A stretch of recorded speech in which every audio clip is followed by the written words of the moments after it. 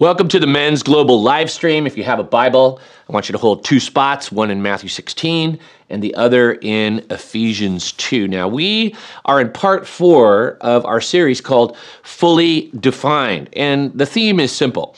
All of us have defining moments. You know, those moments that fundamentally change the arc of your life, take it in a new major direction. And what we're saying is that all of us have those. You know, it might be meeting someone that changes the arc of your life, getting engaged, graduating from college, getting your first job, leaving a job. Those are kind of positive developments. It can be negative too. You can lose somebody in your life. You can experience trauma, right? You might be forced to move. Your family might break apart. So these are defining moments which dramatically impact how we view ourselves, our purpose, our future. They're big, but the Bible says that there's no bigger defining moment for any man other than when he decides to cross the line and to begin and eternally continue a relationship with God himself through the person of Jesus Christ. And the reason why that is the biggest defining moment and should fully define us is because it changes our identity. How I believe, how I behave.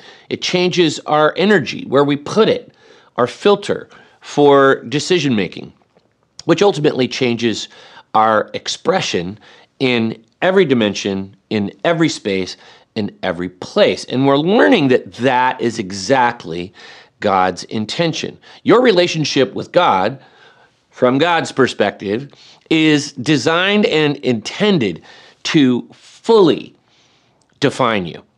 And so in part 1, we learned a little bit about God's intention to make us like Christ, and that being like Christ fully defines us. And in this series, we've been seeing how life with God and life in God is intimately linked to the experiences of the Son of God. You say, Kenny, what do you mean? Well, Jesus lived a life on earth that we're called to imitate. He died a death. He died for sin. We died to sin.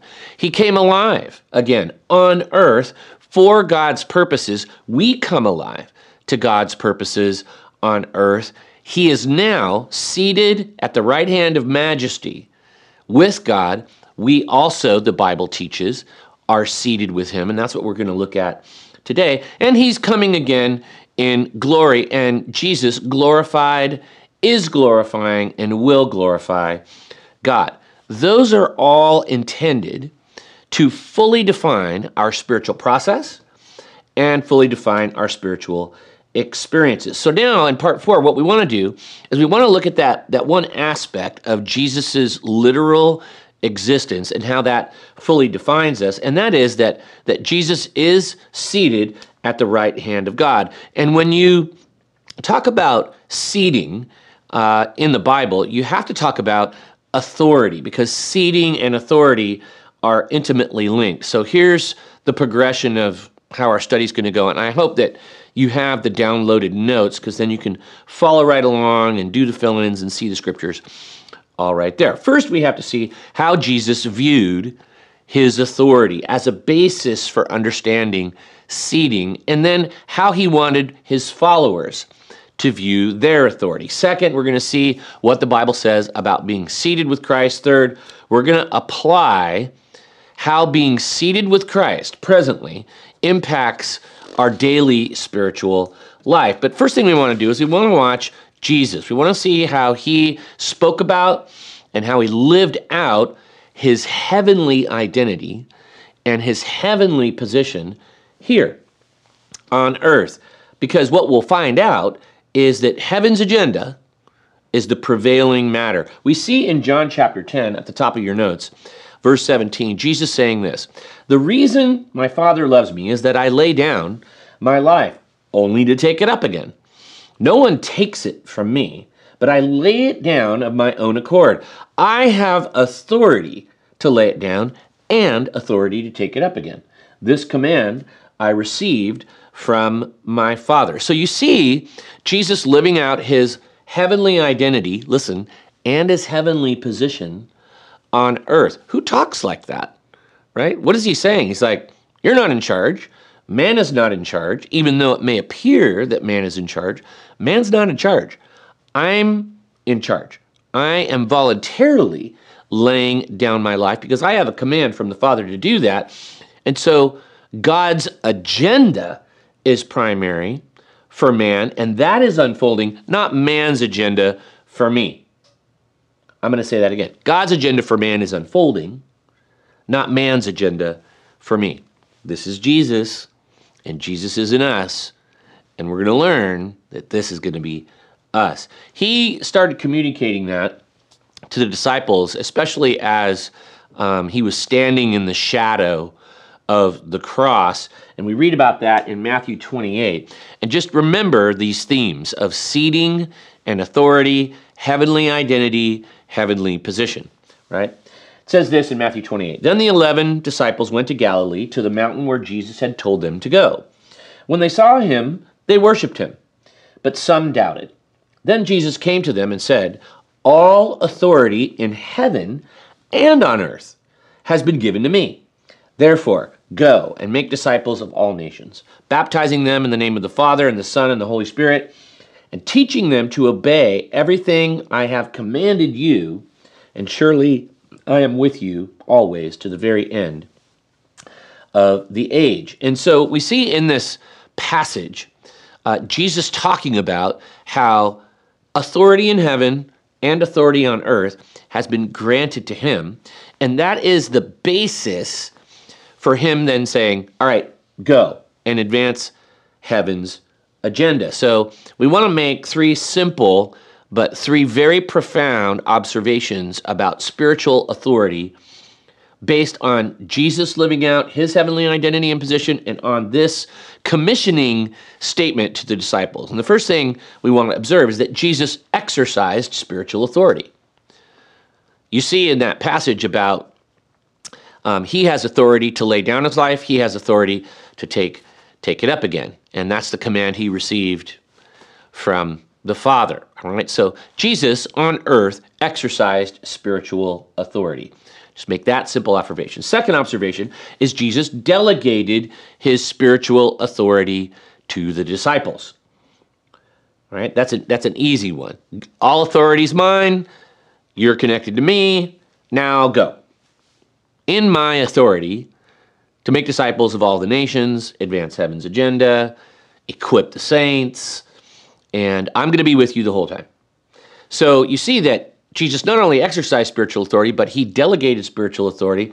And then third, we see from the Great Commission that we just read in Matthew 28, Jesus expects us to use our spiritual authority. Write that down. So it's an easy connection to make, although it's a harder connection to fully define ourselves by and understand, but maybe this will help. So this is Jesus. He's exercising his spiritual authority.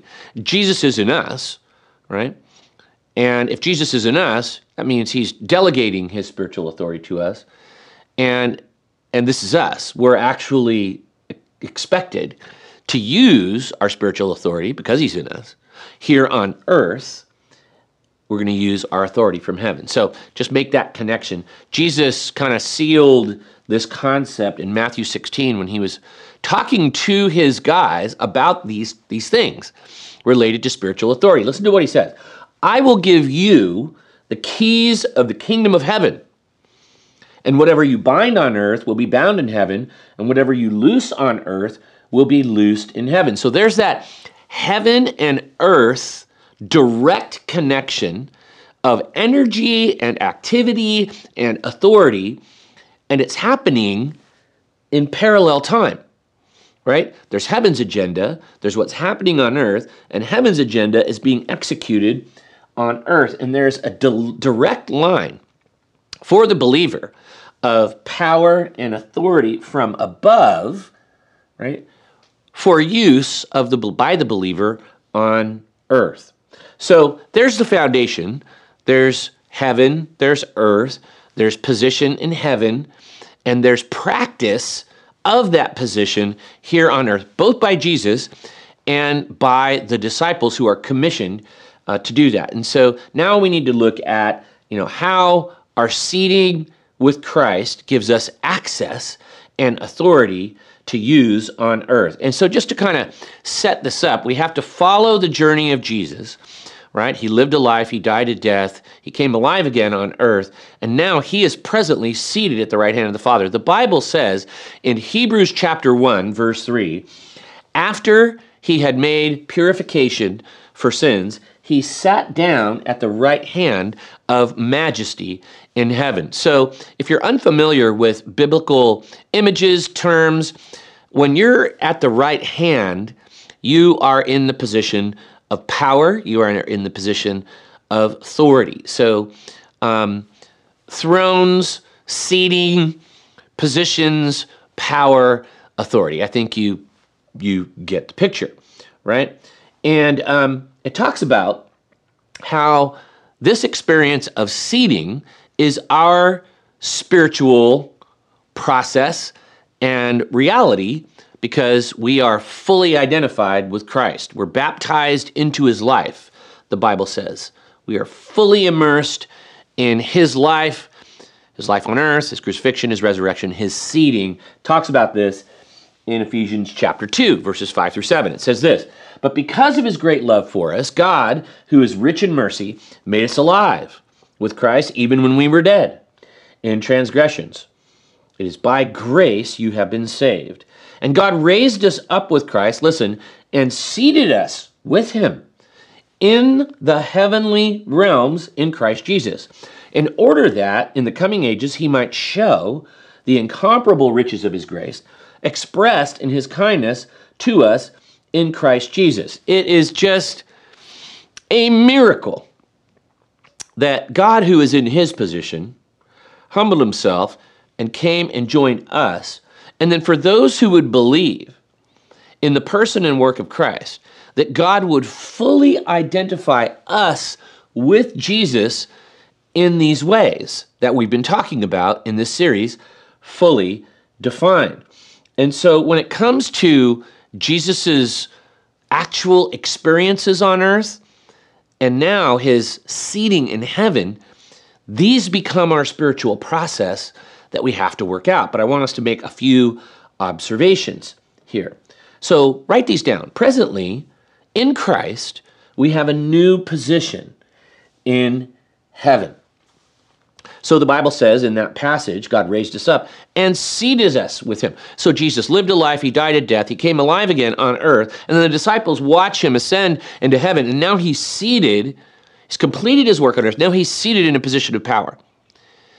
And the Bible says that we now, presently, spiritually, in the heavenly realms, are also co-seated. We're co-crucified, we're co-resurrected, we're co-seated. So we actually, because we're fully identified with Christ, we're seated with him in that position right now. Secondly, and presently, we have a new arena of existence. It says that we're seated with him in the heavenly realms. Okay, it's a supernatural realm. It's not a realm that you see. It's the unseen realm of the supernatural. It's the unseen realm and agenda of the kingdom of God. And it's the unseen realm of those forces aligned against the kingdom of God, God himself, and God's agenda. So we have a new arena of existence, right? The unseen spiritual reality of supernatural forces, supernatural agendas, right? The kingdom of God. All right. Third, presently in Christ, we have new rights in the kingdom of God in Christ. So because we're fully identified with Christ, and because Christ is seated in a position of power and authority, and because we are now included with him in that seating, in that arena of existence right now, again, there's the heaven to earth connection. There's heavenly realms that are operating right alongside the earthly realm in space and time. We have new rights that we have now acquired because of our full identification in Christ. And we are in a process spiritually of learning what those are, possessing them, and exercising those rights. And so the new position, the new arena, the new right, the Bible says to fight the spiritual battle. It talks about that in 2 Corinthians chapter 5. It says, "For though we live in the world, we do not wage war as the world does. The weapons we fight with are not weapons of the world. On the contrary, they have divine power to demolish strongholds. We demolish arguments and every pretension that sets itself up against the knowledge of God, and we take captive every thought to make it obedient to Christ." So this new right to the kingdom, the new rights that we have, is one of the major rights, is that we have the right to fight the spiritual powers that are against the kingdom of God here on earth, right? And all of that happens, the new position, new arena of existence, the new right that we have in the kingdom, that all happens because we're seated with Christ in the heavenly realms right now. It's not a then and there thing. It's a here and now thing. Otherwise, you wouldn't have Paul talk about spiritual warfare in the life of the believer and our capacity and ability to demolish strongholds that are raised up against the knowledge of God here on earth. So it's pretty cool. Now, the question is how do we work it out? And to get us thinking in the right direction, I want you to think about of your favorite sports team. Okay, it could be football, baseball, hockey, or just, your favorite music band or whatever. Okay, and they're playing at a big stadium or a big arena, and that big stadium or arena has the sky boxes, right? Everybody know what the sky boxes are? Those beautiful places. If you've ever had the chance to go into one, I've been in one a couple of times, and man, here's the deal. It's better seats, better benefits, better experience, right? And when you get to the better seat, right? Better seat, better benefits, better experience, right? And that's kind of how I want you to think about this seating with Christ. If you have been given a seat with Christ in the heavenly realms, and you're not accessing it and enjoying it, and you have the best seat in the house, and there's benefits to being there, man, only a fool would say no to skybox seats. Only a foolish believer would say no or not take advantage of their seating in Christ. Why? Because the better the experience, the bigger the spiritual wins in your life. And that's how we have to think about our seating in Christ. So what does being seated with Christ mean for my day-to-day life with God and in God? Number one, this means that I have a new focus and mindset. I mean, just imagine somebody giving you, those skybox tickets. That kind of changes the way you're going to look at this experience, right, that you're about to have. And that's what the Bible says. It changes you. If you understand this, it changes your focus and your mindset. It says this in Colossians chapter 3, verses 1 through 4. Since then, this has happened, you've been raised with Christ. Set your hearts on things above, where Christ is, seated at the right hand of God. Set your minds on things above, not on earthly things. For you died, and your life is now hidden with Christ in God. And when Christ, who is your life, appears, then you will also appear with him in glory. So you see this like, hey, this has happened. This is you. These are yours. This access is now yours. So now your energy is on heaven's agenda first. Your filter for decision making is rooted on heaven's agenda first. Why? Because Christ is seated at the right hand of God, and your life, the Bible says, is now hidden with Christ in God. Well, where is he? He's seated in a position of access and power and authority. So we're partners in this. Now we're citizens of heaven, and we're seated with Christ, and Now it's all about heaven's agenda. So when you are seated with Christ and fully defined by him, what it means day to day is that your focus is eternal. Your mindset is eternal. You're seated in the heavenly realms? Great. We're concerned with heavenly purposes. Secondly, this means that I have all the privileges of a son of God. Listen to what the Bible says in Ephesians 2. For through him, we both have access to the Father by one Spirit. Consequently, you're no longer foreigners and strangers, but fellow citizens with God's people. And listen, and also members of his household. Okay, so dads, you know how this works. Your kid shows up at work. Maybe someone notifies you. Do they have freedom of access to you if your kid shows up at work? Of course they do. That's kind of the picture of what the Bible is saying. It's just like, okay, through Christ, he's our ticket in to the Father, right? We have access to the Father by one Spirit. So we have freedom of access. We have freedom to exercise authority. We have freedom to ask, right? And advance the kingdom of God in our personal lives and in the lives of others that we meet. So, what does seating mean practically, right? It means my focus is heavenly. It means that I have some privileges that I got to figure out that I do have, and I need to access those privileges. Third, this means I practice the life of heaven here on earth. And this is how we're fully defined by Jesus. Jesus practiced the life of heaven in heaven, but he practiced the life of heaven here on earth. Why? Because he's a citizen. He's the Son of God. He's God, right? Now we're citizens of heaven. We practice the life of heaven here on earth. Talks about that in Hebrews 4. It says, now that we know what we have, Jesus, this great high priest, with ready access to God, let's not let it slip through our fingers. We don't have a priest who is out of touch with our reality. He's been through weakness and testing, experienced it all but the sin. So let's walk right up to him and get what he is so ready to give.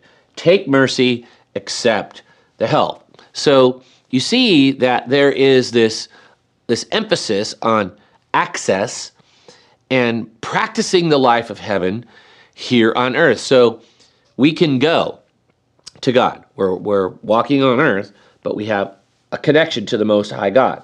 And we can connect with the Most High God, and we can bring heaven down to earth. That's why the Lord said, when you pray like this: Our Father who art in heaven, hallowed be thy name. Your kingdom come, your will be done on earth as it is in heaven. A lot of light bulbs are going off right now, okay? So we practice the life of heaven here on earth. The fourth thing that this means is it means that we call on God in all things. And why wouldn't you, right? That's why Jesus says, your kingdom come, your will be done.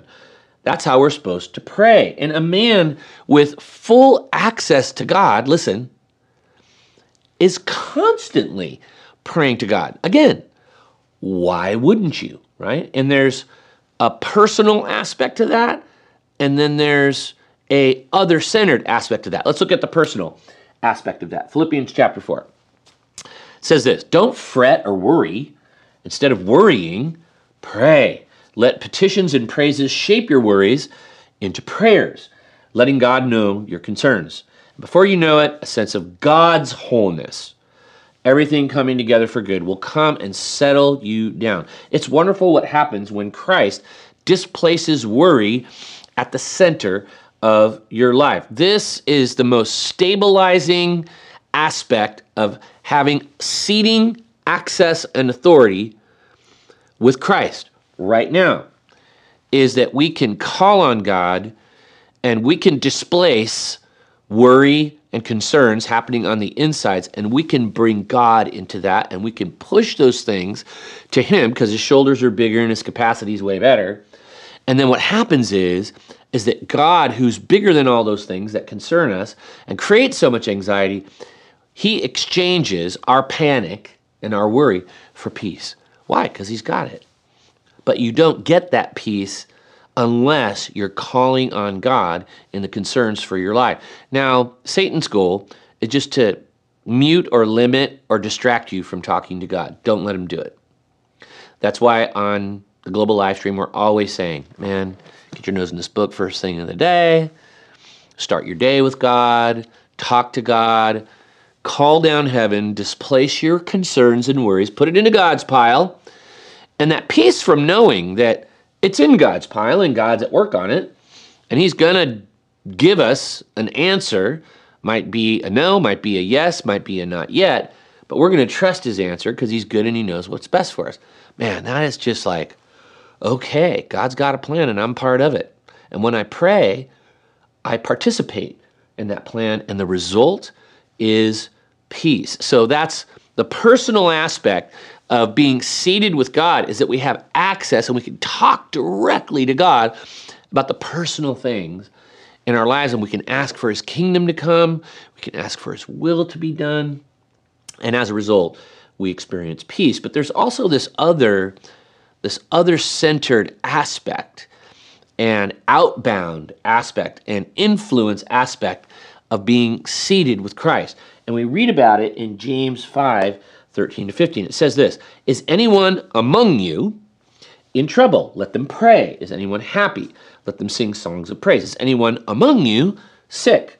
Let them call the elders of the church to pray over them and anoint them with oil in the name of the Lord." So a person with full access to God is certainly praying all the time to God about personal stuff. But a person with full access to God is also praying all the time for those they personally encounter, to bless them, to protect them. It starts in your first circle, men, for your wives and for your kids and in your family, in your neighborhood, where you work, where you live, where you pray, where you play.